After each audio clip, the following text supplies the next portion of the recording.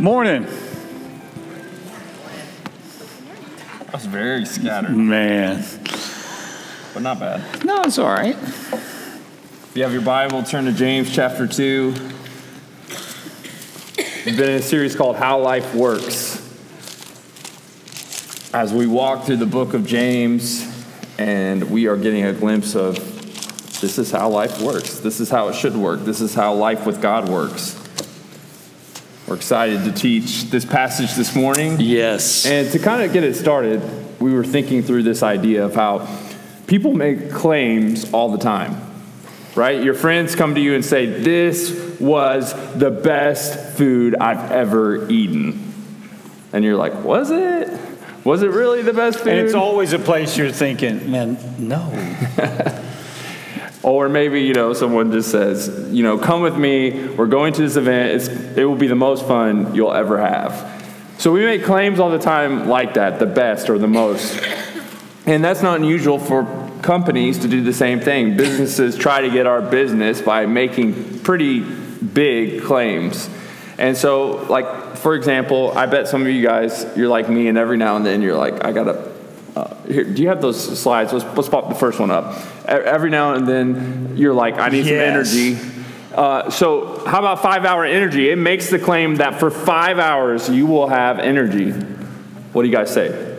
Is it true? Anybody? I don't know. I've tried one before. Surely. I got 3.5 hours.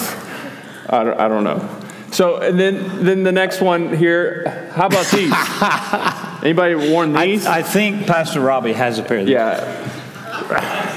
He wears them Got it. He goes walking in the neighborhood. The claim, what's the claim, though? The claim is if you wear these, you will be in the best shape of your life. What do you think? Some Skechers shape-ups? Absolutely. I'm getting a pair tomorrow. Yeah. So, and then of course you have the people who make claims for, something like this, where you get the guy, and he's in a boat, and... Do we have it? Do we have it? I hope so. Oh, yes. There it is. Okay, watch this. Oh, there's got to be sound. So...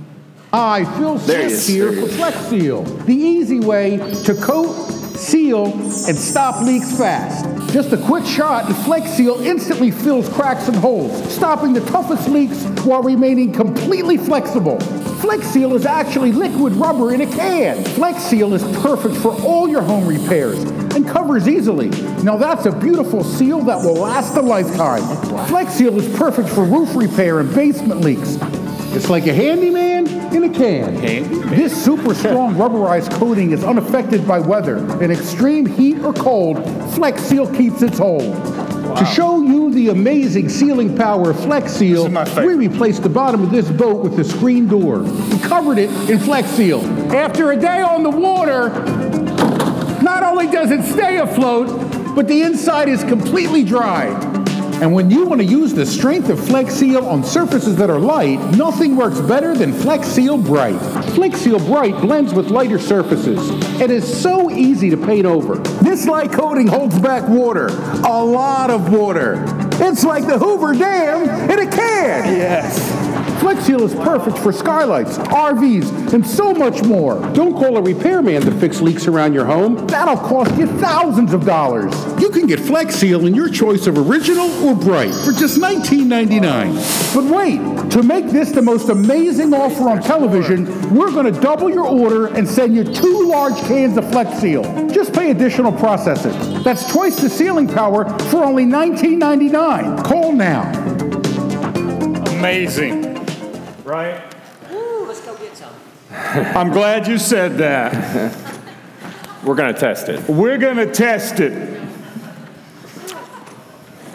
Does anyone want to risk their life? Let's see. I need a volunteer. No, Kraus, not you. Nobody. Everybody's like, I don't know. Thank you, Noah.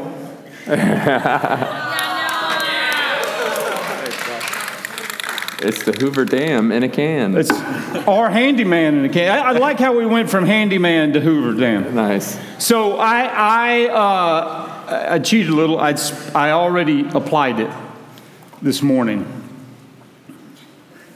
It looks pretty legit, actually. Oh, no. I don't know how that got. We're going to leave that. Can we hold it All over? right, so Noah, I'm not gonna pour this over. Can we hold it you. over his head? I'm gonna let you. You're gonna help prove that this works here. All right, so it's been coated, and he said instantly, right? Yeah. You heard the claim. So it's been on there since about 8 this morning. All right, here we go. Oh my word! This is the first test. Are you kidding? It works, guys. All right, Noah. Wow, I did not expect that. Noah, congratulations for your participation There today. you go. You won half a can of Flex Seal. I did not expect it, but it actually did what it claimed. Wow. I know you're thinking, wait, what does this have to do with the book of James? It's exactly what James is going to say today. That there are claims that are made because we are Christians that we ought to, basically, do we do what it says on the can? Right? In fact, Jesus said this in John 13:35. I just want to read it, remind you. We were in John last year. He said this. By this, all people are going to know you, my disciples, if you have love for one another. So Jesus is saying there's a label on you. And the label is love. And that love will be expressed to one another. And that's how other people are going to know you're mine. So James is taking that idea and saying that's the label. Do you do what it says on your label or on your infomercial? Like, is there any evidence that your faith is real? And that's what James is taking us into today. And just like Flex Seal seems pretty legit, and our very impressive test that we did today. Still shocked. But just like Flex Seal may seem legit, you guys know you've come across many other products or things that have made claims, and they have not been what they've claimed. And James is going to say the same thing. There's some people who will claim to have faith who really don't have it at all. So let's read together in James chapter 2, starting in verse 14. What good is it, my brothers, if someone says he has faith but does not have works? Can that faith save him? If a brother or sister is poorly clothed and lacking in daily food, and one of you says to them, go in peace, be warmed and filled, without giving them the things they need for the body, what good is that? So also, faith by itself, if it does not have works, is dead. But someone will say, you have faith and I have works. Show me your faith apart from your works, and I will show you my faith by my works. Do you believe that God is one? You do well. Even the demons believe and shudder. Do you want to be shown, you foolish person, that faith apart from works is useless? Was not Abraham our father justified by works when he offered up his son Isaac on the altar? You see that faith was active along with his works, and faith was completed by his works. And the scripture was fulfilled that says Abraham believed God, and it was counted to him as righteousness, and he was called a friend of God. You see that a person is justified by works and not by faith alone. And in the same way, was not also Rahab the prostitute justified by works when she received the messengers and sent them out by another way? For as the body apart from the spirit is dead, so also faith apart from works is dead. So this passage has throughout history proven to be pretty controversial, and you can probably guess why. It sounds a little bit like Paul and James disagree with each other. Mm-hmm. Is that what's going on here? If you were to pull out, let's just say verse 22, you see that faith was active along with his works, and faith was completed by his works. It seems like he's saying that works is this part of it that like you have to be saved. And in fact, he goes so far as to say that faith without works is useless, right? So does he disagree with Paul when he says that it's by grace through faith alone that you're saved? Well, let's just read some of Paul and just see what it sounds like. So Paul says in Romans not Galatians, Romans 4. What shall we say was gained by Abraham, our forefather, according to the flesh? This is Romans 4. If Abraham was justified by works, he has something to boast about, but not before God. For what does the Scripture say? Abraham believed God and was counted as righteousness. So Paul is saying he's justified by faith, not works. So it sounds like a contradiction, unless the word justified can be used two different ways and for two different situations, which is exactly what's going on. And hopefully by the end of the day, you may be one of those people that are like, Paul and James completely disagree with each other, but I would say they actually work in concert together to go against two really massive theological issues. Paul is dealing with the issue of justification as it relates to legalism. Like this idea you have to earn your way into right relationship with God. And James is dealing with the issue of what's called antinomianism, right? So you just learned a $6 theology word, right? Antinomian means against the law. So James is dealing with people who reject any use of the law at all or any obedience to the commandments. And Paul is dealing with people who say you gotta obey them all to be in. So two different things, but then the word justified can be used two different ways. Yeah. So justified, that idea can be used to mean like justified as in made right before God, and that's the only way that we see through Scripture. The only way we're made right before God is by faith alone. For by grace are you saved through faith. This is not a work that you can do on your own, or else you would have something to brag about, Paul writes to the Ephesians. It's a declaration. You're declared righteous by God. Declared righteous by God. But then there's also the way in which we're justified in the sense of like vindicated, in the sense of the works of our life are evidence of what's happening on the inside. And that's the point James is making here. Right. Definitely. Because you have to, here's the other thing. We've studied through the book of James, so I know that not everyone's been here every week, but hopefully you've gotten a sense for who he's addressing and how he's addressing them to understand why he is here at this point, talking to people who think that they're Christians. Right? He's not dealing with like, hey, here's how you come to Jesus. He's saying, hey, those of you who think that you're Christians, we're going to measure it up and see if that's really the case. And that's where all of us have to land, to measure up against what he's saying today. And so you have this idea that justification is a declaration by God, and also it is a demonstration by us. Right? And Paul says basically the same thing. In Galatians, Paul says this in Galatians 5. Let me make sure I get it right. 5:6. For in Christ Jesus, neither circumcision nor uncircumcision counts for anything. Right? So he's trying to settle this argument between the Jews and the Gentiles, and he says, but only faith working through love counts. So Paul is saying faith works. It gets demonstrated. He goes on to say, down in verse 21, I warned you before that those who do such things, he has this whole list of sins, will not inherit the kingdom of God. Now this is Mr. Justified by faith alone, right? But Paul is saying, there's got to be some evidence.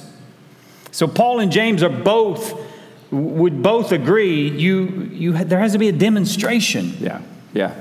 And if you guys have questions while we talk through this today, hopefully we have a slide on the screen that will give you our phone numbers. You can ask us questions. We're going to walk through the text this morning, and then we're actually hoping we'll finish a little early, and we can actually answer some questions if you have them. So feel free to text us questions as we go. But let's just start with verses 14 through 17 and talk through this a little bit, because really what you see is three types of faith as we walk through this passage. There's a faith that is all talk and no action. That's verses 14 through 17. And then we have a faith that is good theology, but no action. So we can have all talk, no action. We can have good theology and still no action. But then we can see what real faith is, and that's faith that's made visible. So we're going to walk through those three types of faith. Two of them really aren't faith at all, is essentially what James is getting at. So verses 14 through 17, James gives us an example. Yeah. And he says, okay, here it is. There's a brother or sister, meaning there's another Christian. You know, we are to care for all people. We talked about that last week. We talked about loving our neighbor as ourselves, and Jesus defined neighbor as, you know, anyone, basically, when he gave us the parable of the Good Samaritan. Anybody that has a need is our neighbor. But in the New Testament, we read at several points where we're told to care particularly for our brothers and sisters. We're the family of God. We're to look out for each other. And so he's saying, look, here's someone who's a Christian within the church, and they're poorly clothed, and they're lacking in daily food. So this is a real-life example. Someone we know doesn't have food or clothes, and one of you says to them, go in peace, be warmed and filled. And you're going to think like, oh, I would never do that. But I started thinking about this example, and I started thinking, you know, there's a lot of times where I hear about some situation where there are needs, and I'm not too far from it, and I think, well, there'll be other people who will take care of that. I think it could play out in many ways. Just let the Holy Spirit work in your life to hear that. But he's saying, without us giving them the things that are needed for the body, what good is that? What good is it for us to be all talk? What good is it for us to have a can of Flex Seal and say, like, this thing works, when in reality it doesn't? Right. Or you never use it. Yeah. And that's remember, James is writing to a group of believers that have been dispersed, and he's trying to reinforce good doctrine and orthopraxy, right? It's not just enough to be able to say the right things. Mm-hmm. And I would argue that that's not even saying the right thing. Well, I find out you need food and clothes, and I go, well, go in peace, be warm. Right. That's not even saying the right thing, right? Yeah. So James just does not give any wiggle room there for just giving lip service without any action. He says, what good is that? And again, you're going to think I'm beating a dead horse here, but Paul actually says something similar to that back in Romans. Romans 6. He's gone through the whole justification by faith thing, and then he starts Romans 6 by saying this: what shall we say then? Are we to continue in sin that grace may abound? So should we just keep living however we want to? Paul answers his own question and says, by no means. Yeah. There needs to be some action accompanying your words. I find it interesting, even the example that he uses. I don't think the example is meant to be like this big part of this text that, like, you get stuck on by any means. But it is a particular example that he pulls out that says this is a need right then and there in this day. And I believe it moves into our day where, like, we might not think that this is super spiritual for us to meet just a small need that someone may have. I'm sure it's a big need in their life. But we may think, we could do a lot more spiritual things, right? And James says, no, look, you know what real faith is? Real faith is seeing someone that has not a real spiritual need like that we would think of, but a real need of not having food and clothes, and you say, I will do something about it. That's what faith looks like. And so, I don't know, just maybe this is more for me than anyone. I sometimes over-spiritualize things, and I miss the part of just like, there's basic needs that people have, and what is the church doing, and how are we moving towards those needs? Right. And then the second kind of faith he gives us here is one that's got really good theology, but no action. So verse 18, some of you will say, you have faith, I have works. Show me your faith apart from your works, I will show you my faith by my works. You believe that God is one. You do well. Even the demons believe and shudder. So the demons in this situation, they have really good theology.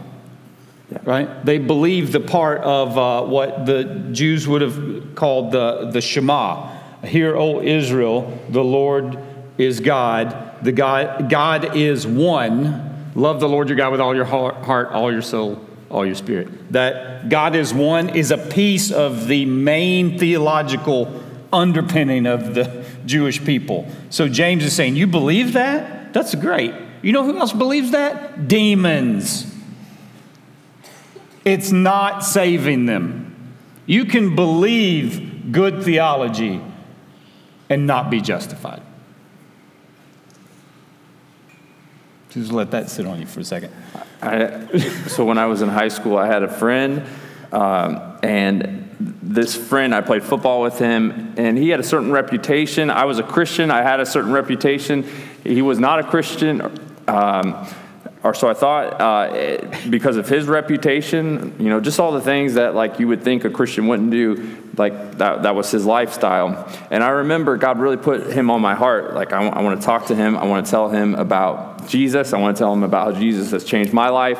And but you know, when you're having these spiritual conversations, it's hard sometimes to work up the nerve to have that conversation. And so, like, it had been several weeks. I've been praying, Lord, I want to talk to him about my faith. And so after just finally working up the nerve, I was just like, Bobby, I got to talk to you, man. Can I tell you about Jesus and how he changed my life and how I'm a Christian? And he said, yeah, totally, man. I'm a Christian too.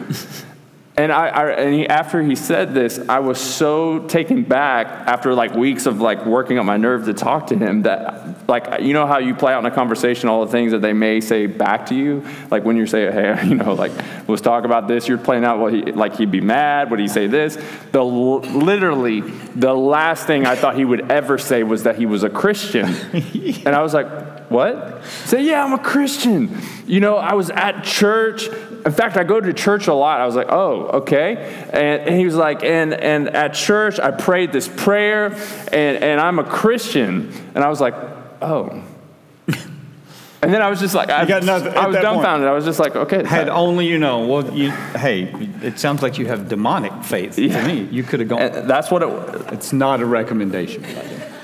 No, but that's what he was showing, like, that right. There's people out there and like people who could be sitting in this room saying, I'm a Christian, I prayed a prayer, I know about Jesus, I know what he did, and there's no way in your life that the fruit of your life is demonstrating that at all to be real faith. And that's the point James is making here. You can have these right thoughts about God just like demons do and totally miss it. Yes, and that's a really dangerous place to be, to have all the head knowledge and it have not moved into your heart and your affections and your actions. It's just really a bad place to be. And then in verse 20, we move into what faith, real faith, looks like. This is faith that is made visible by action. Do you want to be shown, you foolish person, that faith apart from works is useless? Was not Abraham, our father, justified by works when he offered up his son Isaac on the altar? So that's our first example. We have Abraham here. We talk through that a little bit more. Verse 23, and the scripture was fulfilled that says, Abraham believed God, and it was counted to him as righteousness, and he was called a friend of God. You see that a person is justified by works and not by faith alone. In the same way, was not also Rahab the prostitute justified by works when she received the messengers and sent them out another way? So we have two examples, Abraham and Rahab. Yeah. And it makes sense that James goes to the example of Abraham because Abraham's kind of the trump card. Like, you know, if I'm going to prove my point, I'm going to prove it through Abraham because he is the patriarch. He is the beginning right, of the covenant that God established with his people. And so it's interesting, Paul uses Abraham as well in his defense of justification. So flip to Genesis 15. You need to see this, all right? Because this, there's no conflict between Paul and James.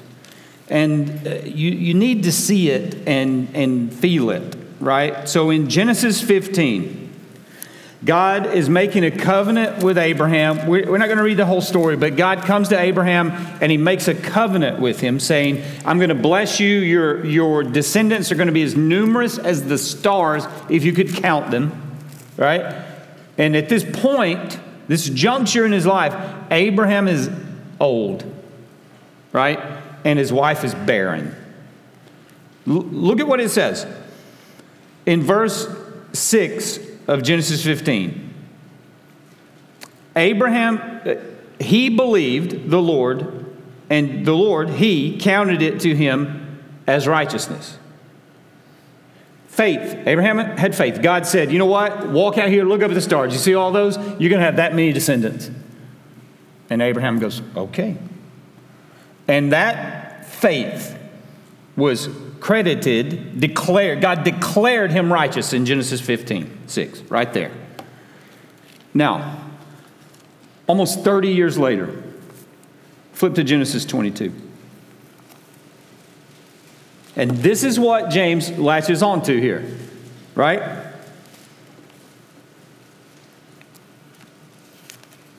Now, I'm going to read this. Stay in Genesis 22. James, was not Abraham our father justified by works when he offered up his son Isaac?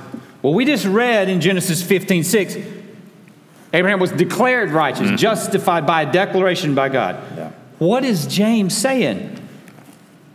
Genesis 22:1, after these things, God tested Abraham. What's he testing for? Didn't he just declare him righteous like 30 years ago? The test is this. Is it genuine? Does it do what it says on the label? Mm-hmm. And then you have the whole story of Abraham acting on the promise that God made to him. You're going to have as many descendants as the stars. And Abraham goes, okay. He's fearless about his descendants at this point, to the point that he walks his son up a mountain willing to sacrifice him because that's what God said. Abraham in his mind, I don't know what he's thinking, but he goes so far as to raise the knife about to kill Isaac, and God provided. And he's called a friend of God. So Abraham demonstrates his faith. God declares him righteous. Abraham demonstrates that through his actions. And that's what James is latching on to there. That, remember, he's writing to believers the whole idea of count it all joy when you face trials or when you're tested.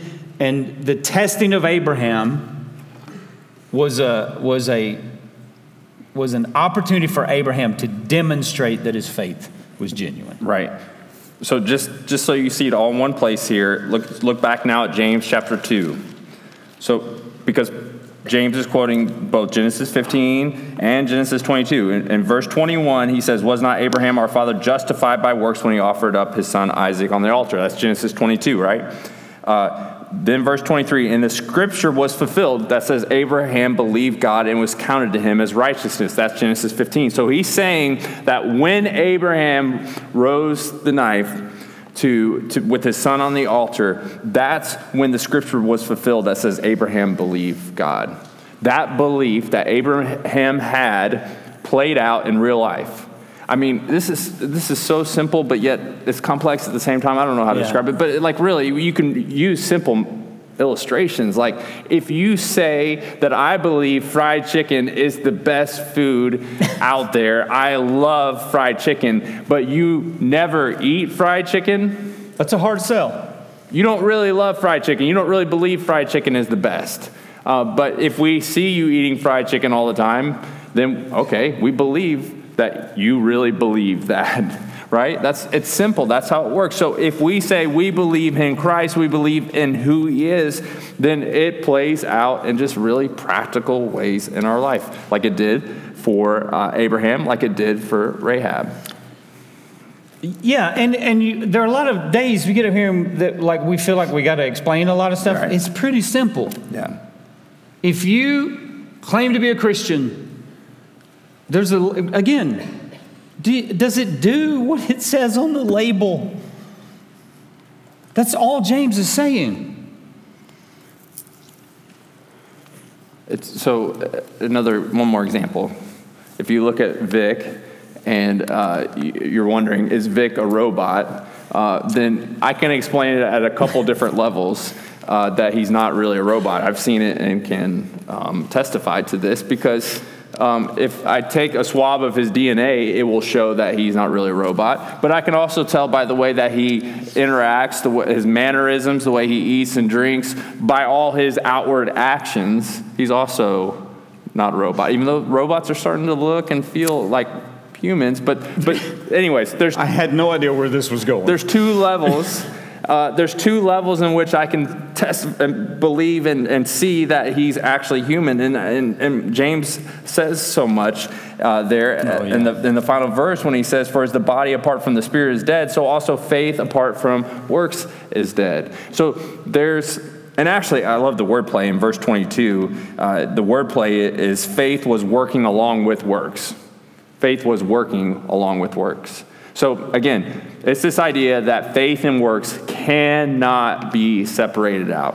And if you ever get to a point where you're like, James, no, I promise you, look at verse 24, he's saying that, you can't be justified by faith alone, then you've missed it, because flip back to James chapter 1, and he says, you receive with meekness the implanted word of God.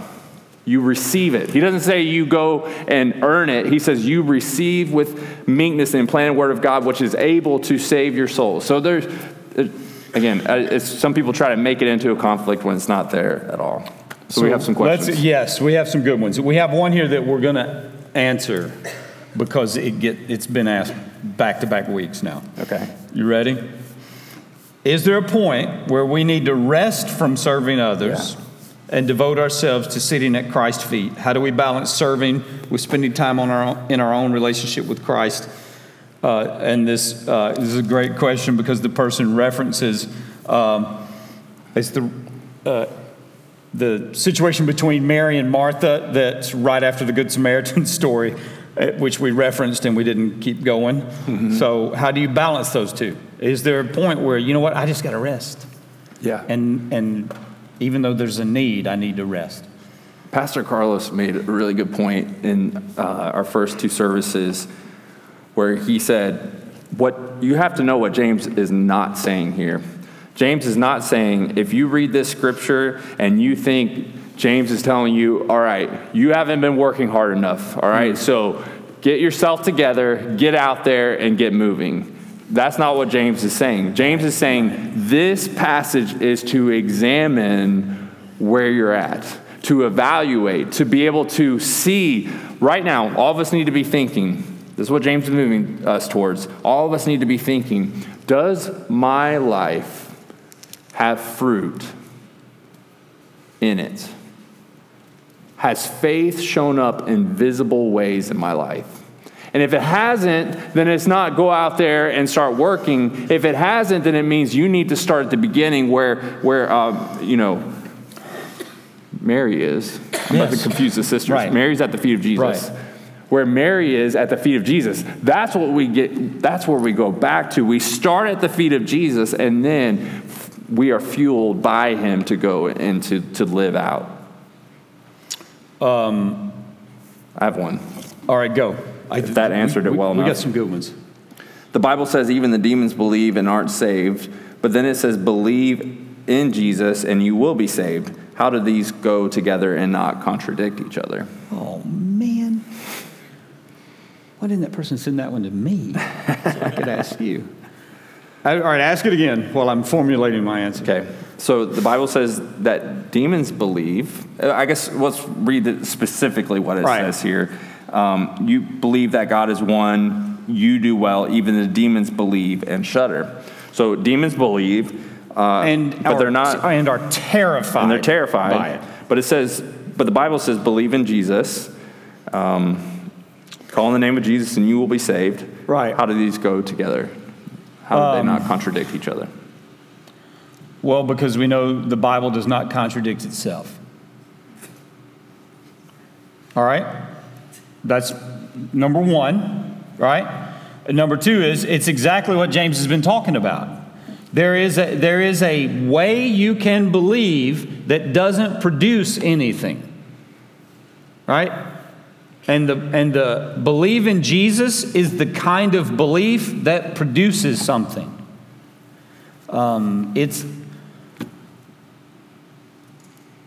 I don't know. I know that sounds like a really oversimplified, probably cop-out answer, but it's the difference that James is. It's the entire book of James is what Paul's arguing for at the end of Galatians when he says,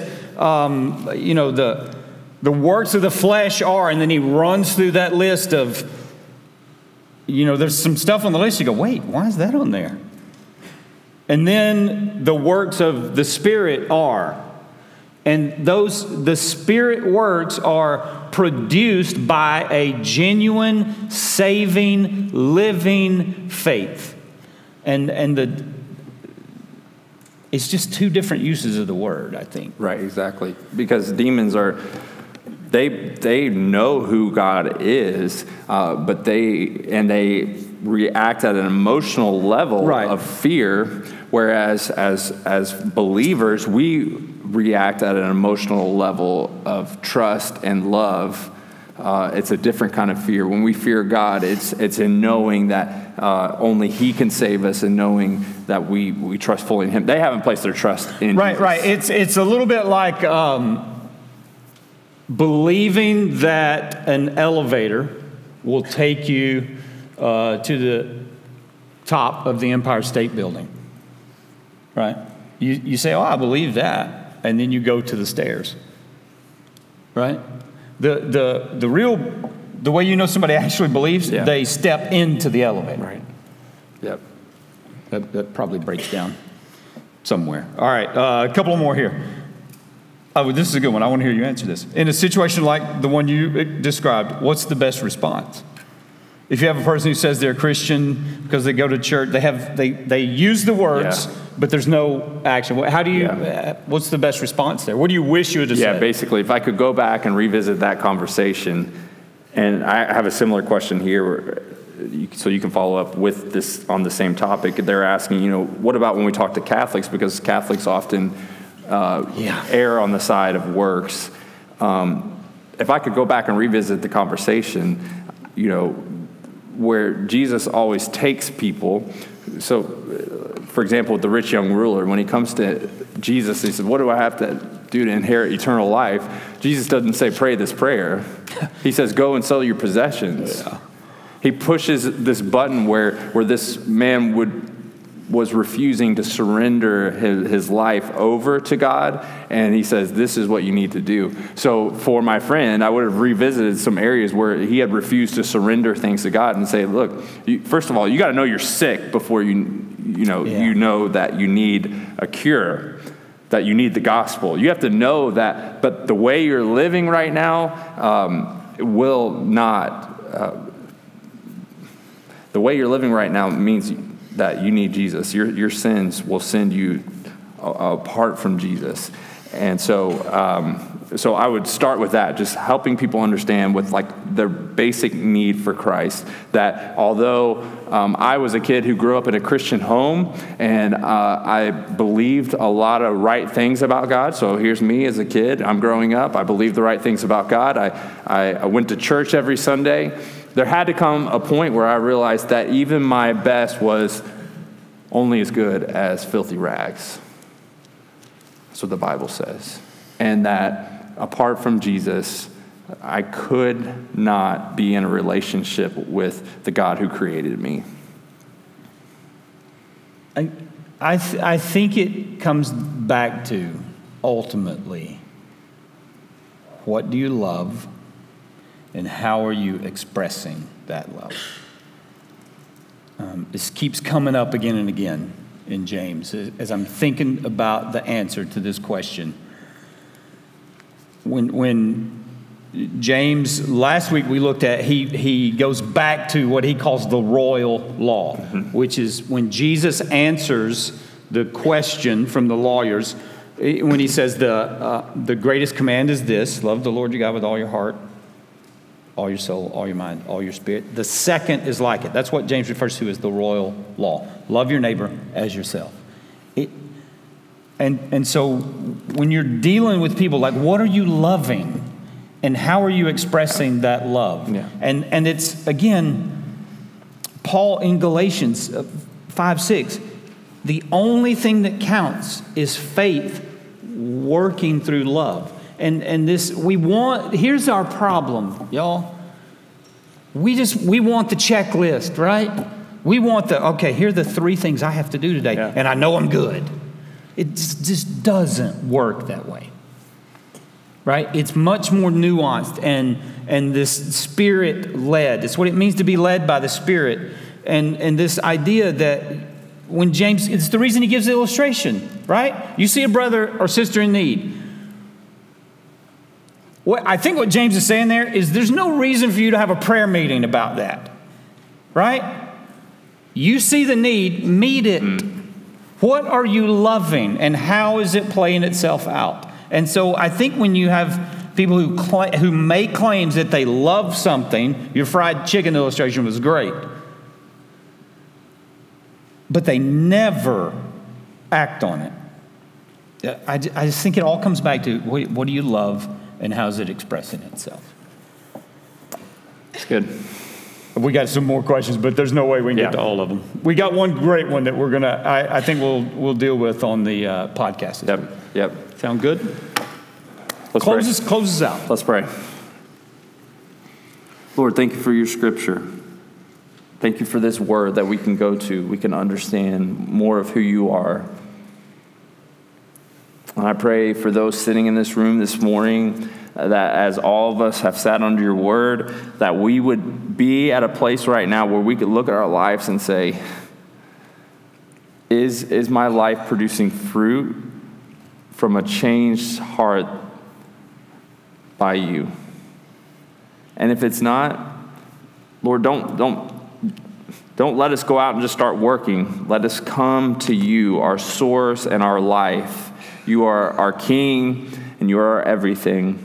And it's through you, Jesus, we know that we can live this life that you ask us to live, this life of obedience, this life of action and love. And Lord, may we be the kind of people who have the label of Christian, who make that claim and actually back it up. May this church be that kind of people. In your name we pray, Jesus. Amen.